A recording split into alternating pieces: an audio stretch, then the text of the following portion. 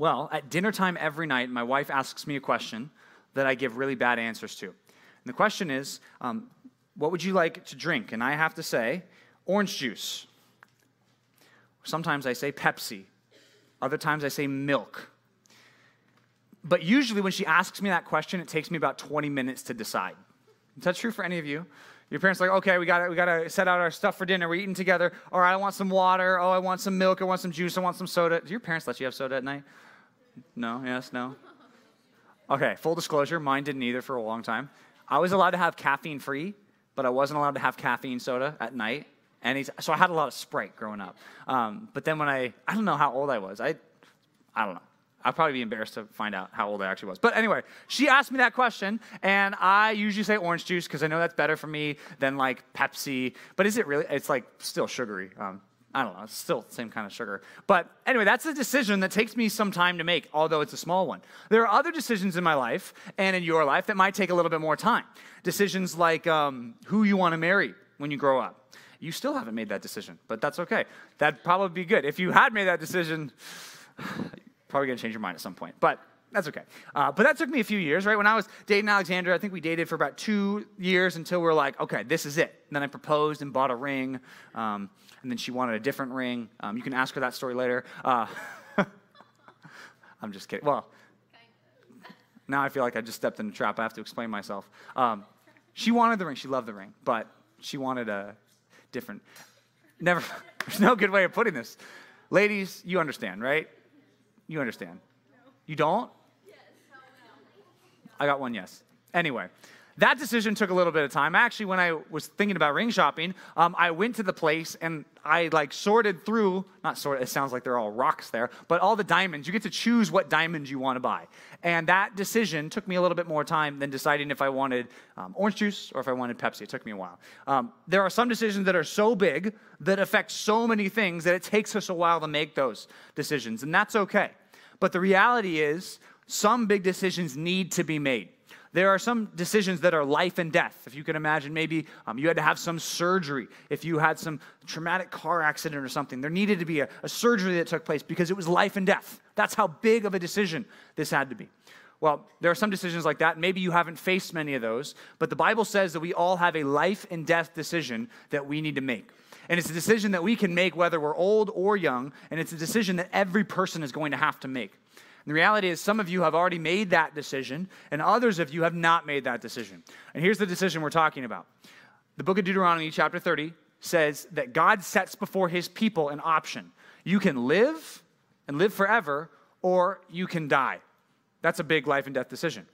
But the thing that differentiates the two is whether or not you're going to spend your life living for God or living for yourself. That's a huge decision. Everybody makes that decision at some point in their life. And I want to talk about that because Moses is going to talk about that here in Deuteronomy 30. So everybody grab your Bible, open it on up to Deuteronomy chapter 30. The fifth book of our Bibles, Deuteronomy chapter 30.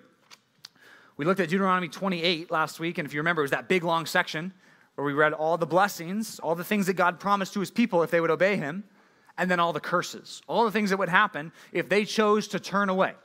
And really, the reason we're looking at Deuteronomy 30 tonight is because you've already seen the life and death matter that obeying God and choosing to live for him is compared to living for yourself. We already saw that in Deuteronomy 28. We read that whole section of curses. Remember how it took us like 5 minutes to read that passage? Remember that last week? It took us forever to get through that because it was so important for us to see what did God say would happen to these people, this original audience, if they said, I don't want to live for God. I want to serve other gods. Well, that choice is laid before us as well. The choice for us actually has more information than that. The choice is, are you going to follow Jesus Christ with your whole life? Are you going to live for Jesus? Are you going to repent of your sins, which means turn away from all of your sinful activity, all the things you do to live for yourself, and turn to Jesus and say, I'm going to do whatever he wants me to do?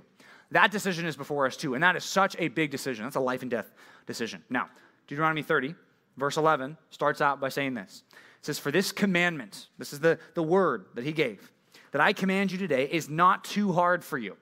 That should be an encouragement to these people. He says, it's not too hard for you. I didn't tell you to do something impossible. Right? If I said, hey, I need all of you to figure out how to build a rocket ship to get on the moon, and you can't talk to anybody, you got to do it all on your own, do it. you'd say, that's too hard for me. I can't do that, right? And the answer is, yeah, you couldn't do that. So what he's saying here is whatever he's commanding these people is not too hard for them. Look what it says next. It says, neither is it far off. The commandment, the rules, it's right near you. It's not in heaven that you should say, who will ascend to heaven and bring it to us, that we may hear it and do it. It says, whatever this commandment that he's giving to them isn't so far away that no one could find it. It also says, neither is it beyond the sea, that you should say, who will go over the sea for us and bring it to us, that we may hear it and do it. But the word is very near you. It's in your mouth and in your heart so that you can do it. Okay? This is based off of everything that this book has already said. This book has made it very clear. This is what it looks like to follow God. This is what it looks like to reject God and live your own life the way you want to. And that's the choice for every person. What are you going to do? Are you going to choose, I want to live for God, whether I'm a teenager, whether I'm in my 20s, 30s, 40s, 50s, 80s, whatever. Doesn't matter. I'm going to live for God. Or am I going to make the choice to live however I want to? That's the choice before every single person. He goes on, verse 15. He says, see, I've set before you today life and good, as well as death and evil. Moses is like painting a picture. I just gave two roads for you, two ways for you to go in life. Good in life or death and evil. Here's the two commandments, or here's the two paths. Verse 16. If you obey the commandments of the Lord your God that I command you today, by loving the Lord your God and by walking in his ways and by keeping his commandments and statutes and rules, then you shall live. That's the life path. Okay? You're going to choose life. That's the life path. It says to them, the specific blessings for them is when you go into the land that you're entering to take possession of it, God will bless you. Verse 17. But here's the other path. Here's the death path that he says, you can walk down that road if you want to. Verse 17 says, but if your heart turns away and you will not hear, but are drawn away to worship other gods and serve them, I declare to you today that you shall surely perish. You'll die. That's what perish means.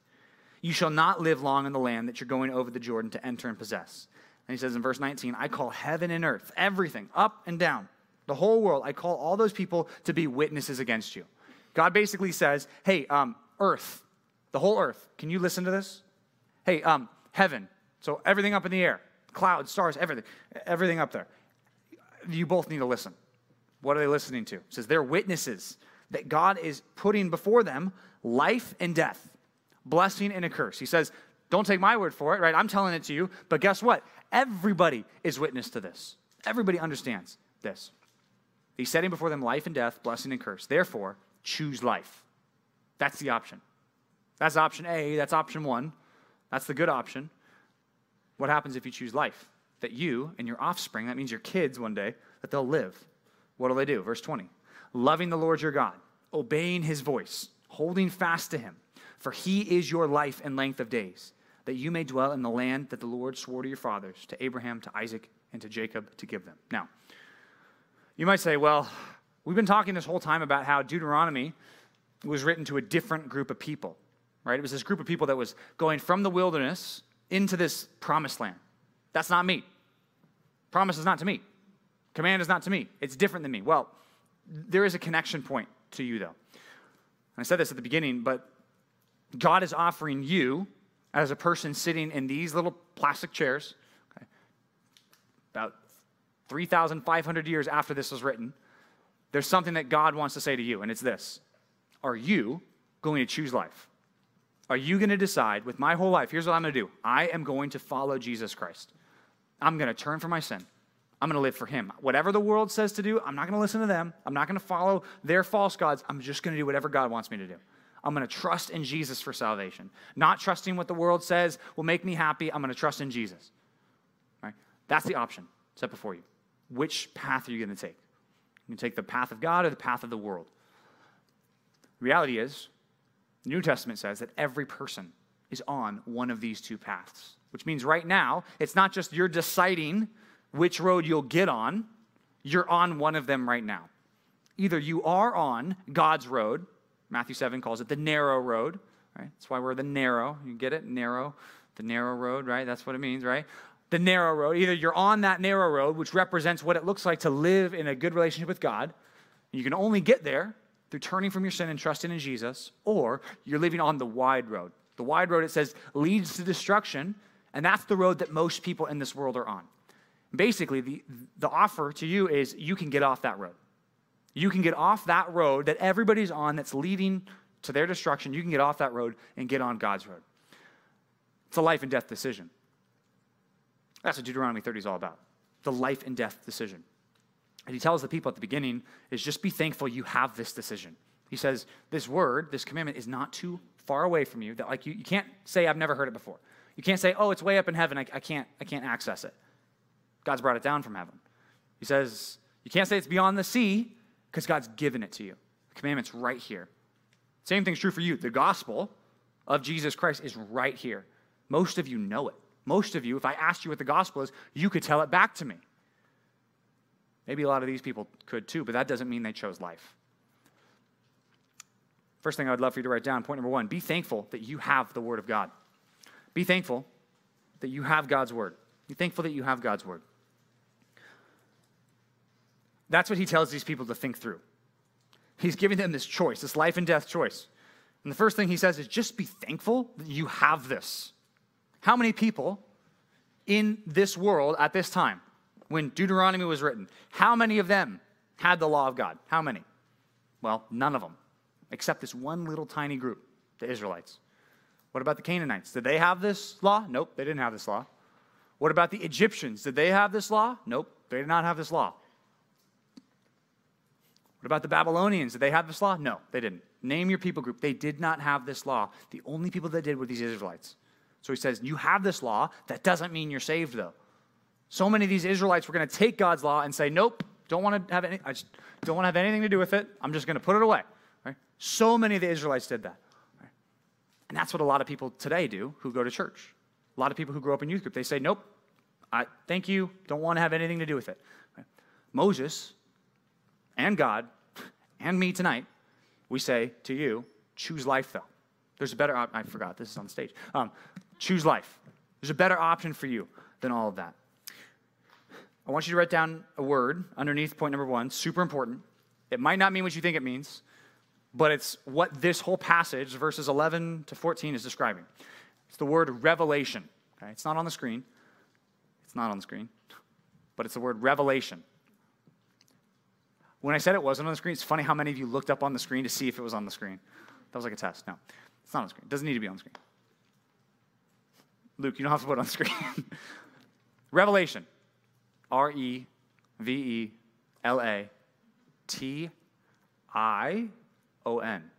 Guys, spelling was the worst subject for me.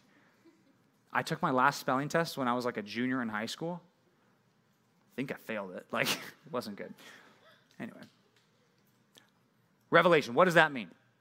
When you hear that, you might think, ooh, like the end times or like that last book of the Bible. Well, the last book of the Bible is called Revelation, but here's what the word means. It means there's something that's a secret that now has been revealed, right? The word reveal is, the word revelation comes from the word reveal, okay? To reveal something to you. Right? If I asked you, what's in my pocket? What's in my pocket? Do you know? Nothing? My phone? My phone's not in my pocket. I have no... What's in my pocket? The thing that's true. The thing that connects to my mic. That's true. This does. What else is in my pocket? You don't know. You don't know. You don't know. Do you know? You don't know. You need revelation. You need me to reveal to you something that you don't know, don't you? Because this is so important. I've been keeping a pack of gum in my pocket today, and I sat on it, now it's flat. This is really sad. Kind of weird. That was in my pocket, but you didn't know that, did you? You didn't know that. I had to tell you, right? Okay, that's what revelation means. Why is that important to what we're talking about? Because what this says is God has revealed things to you that you would not have known if God didn't tell it to you, okay? That's why we can describe this whole book as revelation. Not just the last book, but all the books. Why? Because this book right here, the Bible, is contained in these pages are things that you would not have known if God did not say so. Okay? That's what we're talking about here. And what Moses says is, be thankful that you have God's revelation because it's a gift that you have that not everybody else has. Think about that. And you might say, well, today everybody has it. It's not true. It's not true. Not everybody has the same access you do to God's revelation. And you might say, well, everybody in America, everybody who's got a phone, they can download the Bible app. That might be true, but how many of them have been brought to church every week? Right? You have more revelation from God than most people. Right? This is God's special revelation. Now, there's a different kind of revelation that everybody has just by looking around in the world. That's called general revelation, but this Bible is called special revelation, okay? We need to be thankful that we have God's special revelation because it tells us how to get right with God. It tells us how. Because without this book, without the Bible, we would not know. You would just be guessing. You would just be crossing your fingers and just be hoping. But God tells us. Be thankful you have God's word. Now, Deuteronomy 29:29, if you're in your text, look at the last chapter. If you're in Deuteronomy 30, just look at 29, verse 29. Here's what this says about revelation. It says, the secret things belong to the Lord our God, but the things that are revealed, do you see that word revealed? It's the word revelation, same idea. The things that are revealed belong to us and our children forever, that we may do all the words of this law. Okay. There are a lot of things that God did not tell us about. Right? God did not tell you what your kids will look like. Right? He didn't. It's not here. Right? It doesn't tell us. Right? You don't know. There's a lot of things that God didn't tell you. God could have told you, but he didn't tell you. But there are some things that God has told us, and that's what this book is. And that's what I want us to think about for a second. There are things that God has told us that we get the privilege of knowing that we would not have known if God didn't tell us. Now, what does that have to do with this? Well, the Apostle Paul in the New Testament looks at this passage right here, the passage we're studying, Deuteronomy 30, and here's what he says. He says, just like the Israelites back in the Old Testament got God's law, and they couldn't have any excuse of saying, oh, well, we didn't know that lying was wrong. We didn't know stealing was wrong. No, you did know because God told you. He gave you those 10 commandments. You couldn't say, I didn't know coveting was wrong, looking at what other people had and wanting it. I didn't know that was wrong. God's going to say, no, you did know because you had the law. Okay? In the same way, Paul says in the New Testament that we now have the gospel, the good news, that we can be saved from our sins, not by doing the law perfectly, but by trusting in Jesus. That's been revealed to us. And because that's been revealed to us, we don't have an excuse, especially those of us who've grown up in church. We can't say we didn't know. When we face God, after we die, we can't tell God, I didn't know. And although that feels scary, it's only scary if you haven't responded rightly. But although that's scary, the good news is now you have the opportunity to turn to God. You have the opportunity to turn to God right now, today. Romans 10, after it says, and it quotes this passage, it says, but what does it say? Quote, the word is very near you, in your mouth and in your heart. And then in quotes, or in parentheses, Paul says, that is the word of faith that we proclaim, the gospel. Because if you confess with your mouth that Jesus is Lord, if you agree that Jesus is your God, that he's your boss, that he's your king forever, if you agree with that and you want to live for him, and you believe in your heart, you trust that God has raised him from the dead, you will be saved. What that text means is that the way to be right with God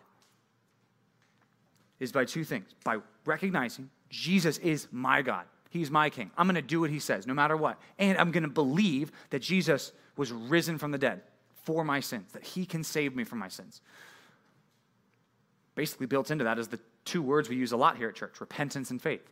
Turning from my sin, trusting in Jesus for salvation, not myself.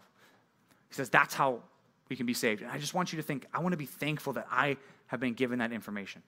Now, that information doesn't do you very good if you don't do anything with that information. So being thankful really only makes sense if you've responded to him well. And I want you to understand that. I want you to think this through, okay? I know we don't do it every day. We don't talk about death every day. We don't talk about, life and death all the time. But tonight, this passage is directing us in that direction, right? It's telling us, okay, I want you to think about choosing life. I want you to start to grasp and understand the decision that lays before every single person. Not just you, not just me, but every single person. The good news is you have an opportunity to respond. And here's what I want you to understand. I want you to understand the life and death consequences of whether or not I'm going to turn to Jesus for salvation. I want us to think that through. That's point number 2. Understand your life and death choice. Understand this choice. Moses says, I'm laying before you 2 options, 2 paths, life and death. This is like the climax, the end of the whole sermon. This is how you got 2 options. Choose life or choose death. Life, what does that look like? Look at verse 15, back in our passage. Deuteronomy 30, verse 15. See, I've set before you today life and good, death and evil. If you obey the commandments of the Lord your God, that I commanded you today, by 2 things. Here's what it looks like to live in a relationship with God. By loving the Lord your God. That's thing number 1. By loving God and by walking in his ways, living a life that's obedient to him. And by, next thing, keeping his commandments, doing what God says. Okay? That's what it looks like to live in a tight relationship with God. That's what Christians do. Okay? Christians live in a tight relationship with God, and how they live out their life is they're constantly thinking, okay, I want to love God, and they love God. They do what God says. They listen to God. They obey God's word. Because that's the path that they chose. And then it says, if you do that, you shall live and multiply. And all the blessings that we talked about in Deuteronomy 28. But, verse 17, here's the other path. But if your heart turns away, think about that. Your heart, and imagine this. This is like imagine a picture of like a heart. That's weird. Turning. That's what he's saying. Is like, imagine your heart, you're listening to God's word, and so many people do that. They come to church and they listen to God's word, and their heart is directed towards God, right? He says, be careful that your heart, your attention, doesn't go like this. Turn away. Oh, I don't want to listen to God anymore. I'd rather listen to my friends. I'd rather listen to these people on my TV or my social media. I'd rather listen to them than listen to what God's word says. It says, be careful, because there's a time for you, and right now I think this is super important for us. Like, think about it. If my attention is thinking about what God's word says, he says, don't let your heart turn away from that. Why? Because if you turn away from it, here's what you'll do next. You'll stop listening. It says, but, this is verse 17, but if your heart turns away, and you will not hear. That's what happens when people's hearts turn away from God. When they say, nope, I don't want to listen to God anymore. When they hear God's word, what do they say? I don't want to hear that. They like push back against it. That starts with their heart turning away. Then they push back.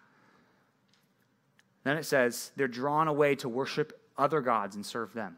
All right, that sounds weird to you maybe. Like you thought, I'll never like bow down to an idol, right? And that's basically what a lot of these people were tempted to do, these Israelites, right? And I want you to think in their perspective for just a second. They were serving and worshiping a God that they couldn't see, right? They couldn't see God, but they got God's word. They were weird. All the other people, guess what? They all had temples and statues. But the Israelites said they served the one God over everything, but he doesn't even have a temple. Oh, cool. Let's see your God.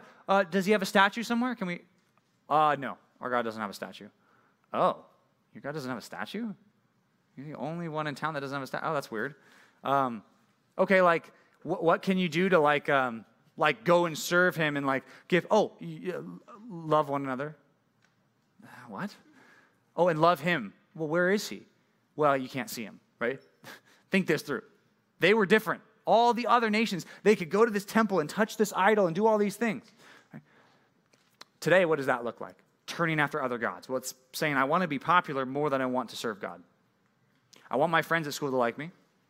I want to post things on social media that the world will clap at and give likes to. I know that God probably doesn't like it, but I'm going to do that. If you're doing that, just know what's taken place in your life. Your heart is turned, and you're probably at the same time saying, I don't want to listen to what God's word says, because it's going to keep me from doing that other thing. Right? Popular is just one of the things. Right? It could be any number of sins. Right? For guys, it might be that you want to be the funniest person. Because you want to be the funniest and get the most attention, you'll break God's rules and use language that you shouldn't, and laugh at jokes that you know you shouldn't, and tell jokes you shouldn't, because you know that will make you funnier. Okay? That's the choice of turning my heart away from God, saying I don't want to listen to God anymore, and further than that, more than that, saying I don't want to do that. It could be anything. I'm saying, understand your life and death choice. There's a passage I'd love for you to turn to. Look at Luke chapter 14 in the New Testament. Turn over to the New Testament, Luke chapter 14. Luke 14, Jesus tells a story, and he's saying the same thing Moses is saying. Think about your life and death situation that you're in right now. Most people don't want to be told they're in a life and death situation. They're like, no, I'm good. Well, God says we are in a life and death situation here. Luke chapter 14, here in the New Testament, Matthew, Mark, Luke, third book of the New Testament. If you found John, you went just a little too far. If you're in the book of Acts, just a little too far. Luke 14, verse 28. Jesus tells a story. He says, for which of you, people, if you desired to build a tower, if you wanted to build this big, impressive building, which of you desiring to build a tower does not first sit down and count the cost? Think about how much this building is going to cost you to make. You do that even if you're building Legos. You make sure you have all the same Legos, right? You know what I'm talking about? The Legos get mixed up. Unless you're really good at putting the Legos back in the right box, if you just have a bunch of Legos out there, maybe it's hard to know if you have all the ones from the right set. He basically says the same thing. If you're going to build a building, make sure you have all the materials. Make sure you know how much it's going to cost you. He says whether you have enough to complete the building. Otherwise, verse 29, check it out. Otherwise, when he has laid a foundation, when he starts building, and is not able to finish it, everyone will look at him and mock him. They'll laugh at him. Why? What will they say to him? Saying, this man began to build, but was not able to finish it. He didn't have enough money. How sad. He built a building halfway, but then realized he didn't have enough money halfway. Just count the cost. Think about what it costs to build a building. Okay, that's illustration number one. Now number two, verse 31. Or what king who's going out to war with another king will not first sit down and deliberate and figure out if he's able with 10,000 men to defeat somebody who's coming at him with 20,000 men? And if not, if he decides, I can't win this battle, I can't do it, it's impossible for me, then when that person is far off, not when they're about to fight, but when they're far off, sends a delegation and asks for terms of peace. What that means is to surrender, to say, you've got 20,000 people, I've only got 10,000 people, I can never win this battle, I will now be your servant. So that's what you did when you had terms of peace. You didn't just say, hey, can you not fight me? That's not how it goes. You have older siblings? Do you ever make them really mad and make them really mad and really mad? And right when they're about to they're right on top of you, they're right about to punch you, you're like, no, don't do it, right? That doesn't work in war, right? It doesn't work. Also, it doesn't work with God either. And what he says is, I want you to figure out what it's going to cost. Figure out whether or not you're willing to surrender. Verse 33. Check it out. Luke 14:33. It's in your text right there. So therefore, any one of you who does not renounce all that he has cannot be my disciple. If you're not willing to give everything up to follow God, it says, I don't even think you can be my disciple. That's what Jesus says.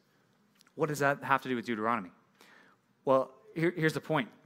If you have a life and death choice that you have to make, what you need to do is count the costs and figure out if it's worth it for you to say no to God. That's what I want you to think.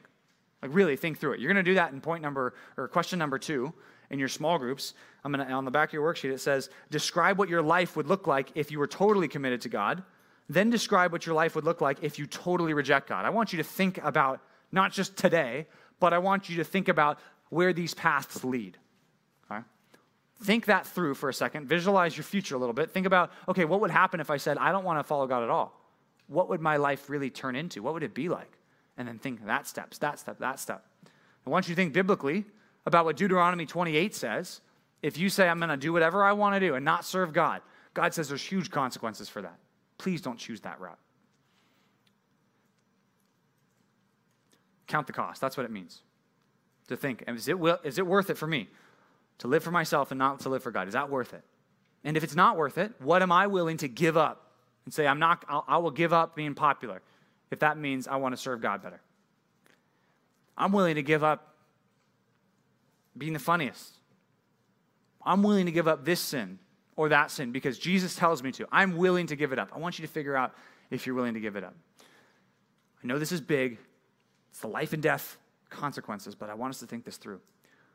Because here's the problem. If you were to go your own way, if you were to say, nope, I don't want to serve God, I want to live for myself and take my chances. Proverbs 14:12 says something about that type of person. Proverbs 14:12 says, there is a way that seems right to a man, but its end is death. There's a way that seems right to all of us. We want to live our lives a certain way. If you're your own boss, if you say, I don't want God to be my boss, I don't want God to tell me what to do, I'm just going to do whatever I feel like doing.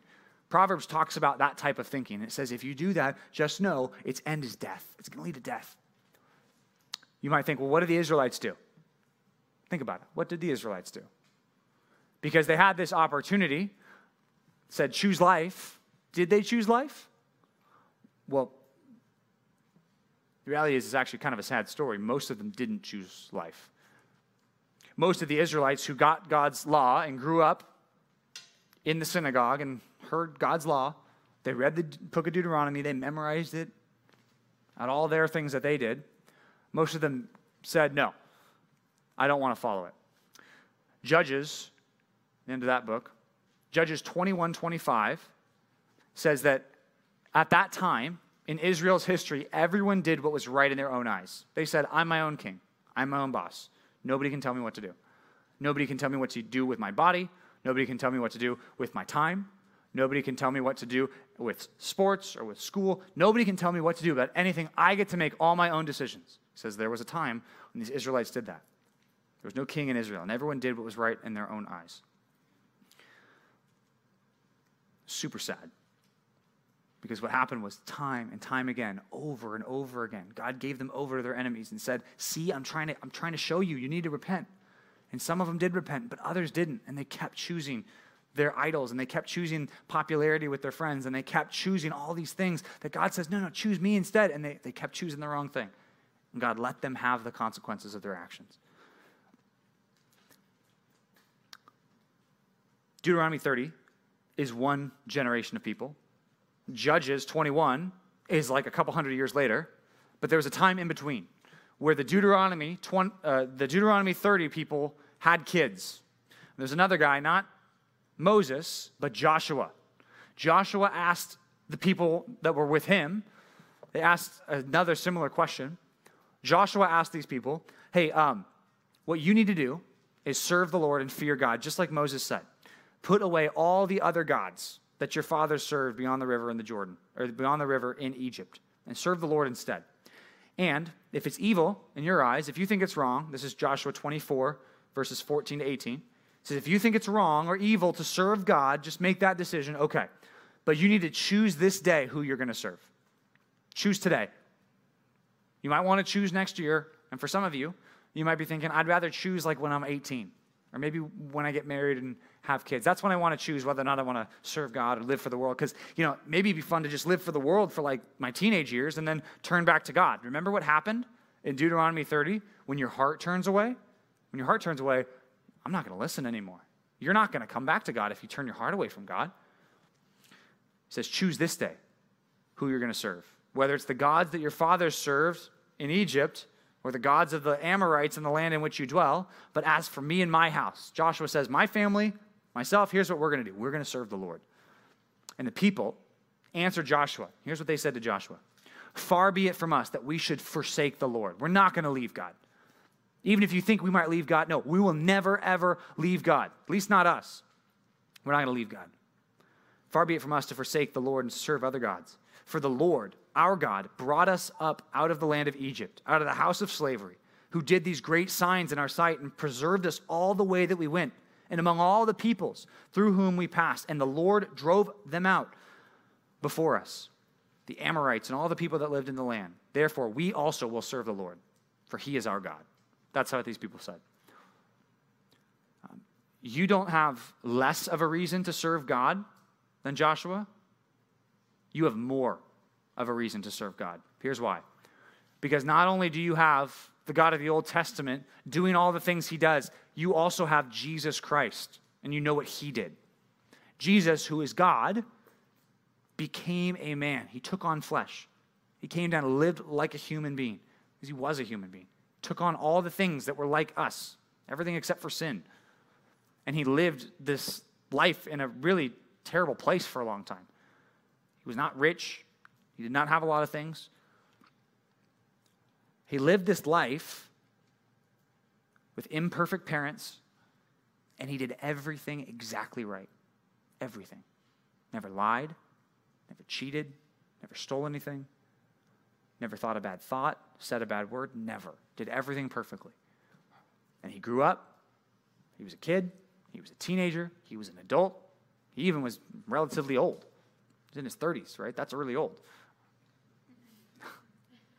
It's old. Yeah, it's old. I still got long. Never mind. 30 was old. He was probably actually almost 40 years old when he died. That's even older, right? Your parents are like 40, right?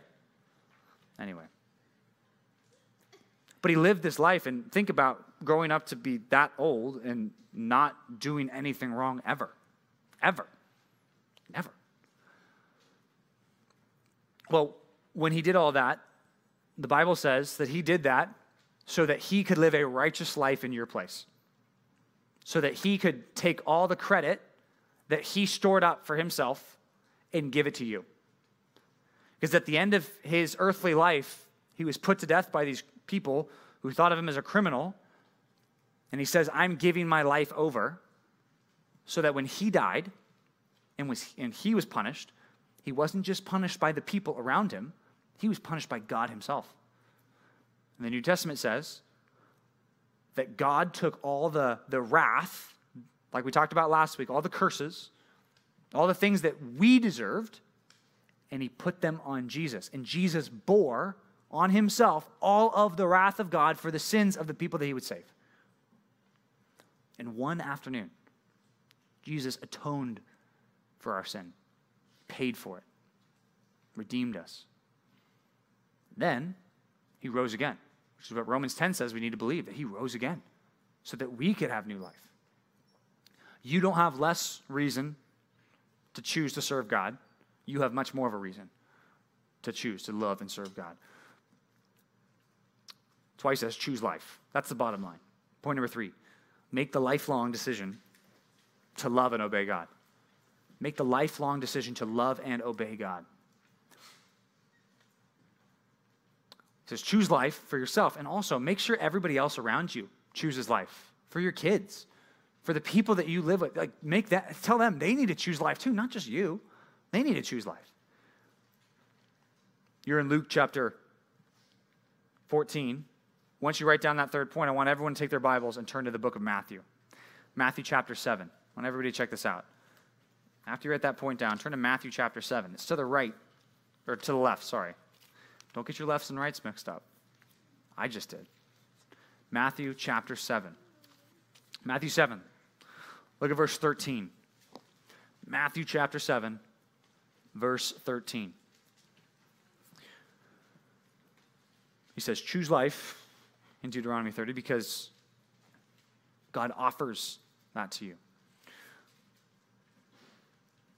Matthew chapter 7, look at verse 13. It says, enter by the narrow gate. For the gate is wide, and the way is easy that leads to destruction, and those who enter by it are many. Okay, Jesus is describing what it looks like for people to live for themselves, do whatever they want, to be the king of their own life, to do whatever was right in their own eyes, and then live their whole life like that. And Jesus warns, he says, just be careful, just know that way is easy because you can do whatever you want. You can live however you want. You can be your own king, your own boss. Whenever people say, hey, it'd be good if you didn't do that, you could tell them, nope, I'm living for myself. I can do whatever I want. That way is easy for people. But here's the problem. That way leads to destruction. That's why this decision of life and death is not just about life and death with our bodies. It's about eternal life and eternal death. It's more than just this life. It's about what you're going to be doing in 1,000 years, in 1,000,000 years, in 6 billion years. It's going to affect all of that. That's why it's a bigger decision than we might think, which is why it's a decision that might take some time for us to make, and that's okay. We just need to make the right decision and choose life. Now, verse 14 says, that was the wide road, but look at the narrow road. It says the gate, the way to get through, it's narrow, and the way is hard that leads to life. And those who find it are few. He's saying that although we might think a ton of people are going to know God, and a ton of people are going to live and serve God, the reality is it's really only a few. Even in church. Right? If you compare to all the people in every generation who are loving and serving God compared to all the people who didn't. Okay? It'd be a very few to a huge group of people who don't do that. The way is wide that leads to destruction, but the way is narrow that leads to life. That's why making a lifelong decision, right, takes me a while to figure out orange juice or Pepsi, okay? It's not an important decision. I could have either one, and guess what? I'm going to be fine. You can make the decision to, get married, and that might take some time, but that's a bigger decision because guess what? That decision's probably going to affect all your other decisions, like whether or not you have Pepsi or orange juice. If your wife says, no, you're going to have orange juice tonight, you say, okay. Not that she does. Never mind. But that's what's scary about the decision like this. And I want you to, I totally understand. Because if you're thinking this through correctly, what you're realizing is you're counting the cost and realizing, okay, if I'm going to love God and serve God and trust in Christ, that means every day I'm going to be making different decisions than I would have before. Absolutely. That's why I say it's like two paths. It's two roads that you can go down that lead to a ton of other decisions, which is why the initial decision to say, I'm going to love and serve God. I'm going to be one of God's people. I'm going to trust in Jesus for salvation. I'm going to ask Jesus to forgive me of my sins. I'm going to ask him to make me brand new. I'm going to ask that God will never cast me out. And I'm going to trust that he's able to do that and he'll do that for me. And at the same time, I'm going to turn from living for myself. I'm going to turn from all my sin. And I'm going to do what God says now. I'm going to obey God. I'm going to love God. I'm going to serve God. Great. Okay. That's a decision that happens once. That's when a person becomes a Christian. The New Testament says that's when they're regenerated. They're made with new life. God gives them new life, that new heart we talked about in Deuteronomy chapter 10. But here's the other thing. That doesn't mean that when you make that decision once, you're not continually making the decision every day to love and serve God. Here's what I mean by that. I want you to write down a couple verses in the book of Proverbs. Proverbs chapter 1 talks about the beginning steps of what it looks like to love and serve God. Proverbs 1:7 says, the fear of the Lord, understanding our relationship with God, understanding that God is good and holy and perfect, and fearing God, like we talked about last week, says the fear of the Lord is the beginning of wisdom. But the problem is, fools despise wisdom and instruction. They say, no, I'm not going to listen to what God says. Oh, God says that? I don't care. That's what the fools do. The wise people are the ones that fear God. Now, do you see how that's two different paths? That leads to two totally different choices and lifestyles. Okay, that was Proverbs 1:7. 3 verses later, Proverbs 1:10 says this. It's like a father talking to his son. He says, my son, listen to me. Kid, listen up. If sinners entice you, do not consent. If there are people in your life who say, hey, come do this sinful thing with me. Come do this sinful thing with me. Come to this place. Hang out with these people that are bad. If sinners entice you, the answer that Proverbs says is do not consent. Say, no, I'm not going to do that. I'm not going there. And he lists all these types of sins that people are enticing people to, back then and even today, in verses 11, 12, 13, 14. Then in verse 20, this is Proverbs 1:20, he says, wisdom cries out. It's like wisdom is a person now. Wisdom is yelling at people in the market. She raises her voice at the head of noisy streets. She cries out at the entrance of the city gate. She speaks. Hey, what is this going to say? How long, O simple ones, will you love being simple?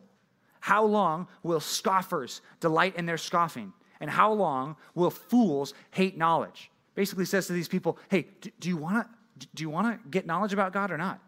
Wisdom, God's word, right, is telling us, it's screaming at us if we'll just listen every day. Hey, it's going to tell us how to live, which is why making the lifelong decision to love and serve God starts when a person becomes a Christian, but you're continually learning from God. You start by, okay, I'm fearing the Lord, and you stay in the fear of the Lord. You start there, and then when sinners entice you, Proverbs 1:10, you say, no, I'm not going to do those things. I'm not going to those places. I'm not hanging out with those friends. I'm not going down that path anymore. Then verse 20, when God's word says, listen to me. I want to teach you things. You say, yes, I'm listening. I'm ready. I'm ready to be wise. I'm ready to continue loving and serving God. The lifelong decision is a big one. It's a bigger one than a lot of the decisions we make every day. which is why the decision of whether or not you want to grow up and be a Christian is different than what your favorite team is, or even smaller decisions than that, what you're going to wear in the morning. Those decisions are small, but we give them serious thought. That's good. This is the biggest decision of your life. And I love that Moses ends here. Moses ends the book here and says, look, here's the end of everything. I've given you all the commandments. I've given you all the rules. Just like for us, you know what the gospel is. You know that Jesus can save you. Okay? Ball's in your court now. What are you going to do about that? Problem is, a lot of you guys, especially you 8th graders who've been around, you've been in Narrow for a long time, you've heard the gospel. You know the truth. You know you ought to respond. Right? A lot of you 7th graders are there too. You know you need to respond to God and say, I'm going to give my whole life to God. I'm going to serve him. I'm going to love him. I'm going to repent of my sin. I'm not going to be the boss anymore. Jesus needs to be the boss. And you want to say, you know what? I want Jesus to forgive me my sins because I could never earn my salvation. I need him to give me salvation. Okay, great. Once you make that decision, that's going to lead to a whole lifetime of decisions for God, doing what he says. I want to encourage you that if you are one of those people who has chosen life, right? You can look to your leaders, by the way, as people who have lived a certain way for a certain amount of lifetime, and God changed their hearts, and they said, I choose life. Now I'm not going to live for myself anymore. I'm going to live for God, right? You can look to all your leaders and say, okay, what was that like for you? What was it like when you said that God's the boss and you're not? Right? And when you look at their life, you're also seeing the fruit of what it looks like to love and serve God. You're seeing the blessings that are in their life. Whether their lives have been easy or hard, they can tell you it was good and best, and the only good thing I could have possibly done when I was convicted of my sin was say, I'm going to choose life. I'm going to repent of my sins. I'm going to turn to God. Something everybody needs to do. It's a life and death decision. But it's something that lays before all of us. What are we going to do about that? We're going to talk about that in small groups. I hope that for some of you, you've been having conversations about this big conversation with your leaders. And if you've never had a conversation with your leader about that, I'd love for you to talk to them about it and think about it. It's a big decision, biggest decision ever. Just want to give it enough thought. But I definitely want us to think about it tonight. So let's pray. God, help us. We know that if you don't turn our hearts to you, that we will never listen to this. We're thankful that you offer us your word, and you say it's right here. We can take it. We can listen. Pray for the students who at one point did listen more than they do now, but because of their sin, they've turned away and they don't want to listen anymore. I pray that you'd have mercy on them and turn their hearts back to you. Pray for the students who have been listening and have been seeking you and want to serve you and want to love you. Pray that they would make the decision to love you for the rest of their life. Be totally committed to you, not to any other gods, any other idols, whether it be popularity or being funny or being liked by people or being embraced by the world or whatever it is. Pray that they would see that living for that will end in destruction, but living for you is the only way for us to have life. Thank you for Jesus sharing the gospel with us initially through his life, through his death, his resurrection. Thank you for just having us be born into families that are here, even here at Compass Bible Church, where we're taught the word. Thank you for that. Pray that we wouldn't squander that opportunity by choosing ourselves, but we would choose life. We'd obey you for the rest of our lives. In Jesus' name we pray. Amen.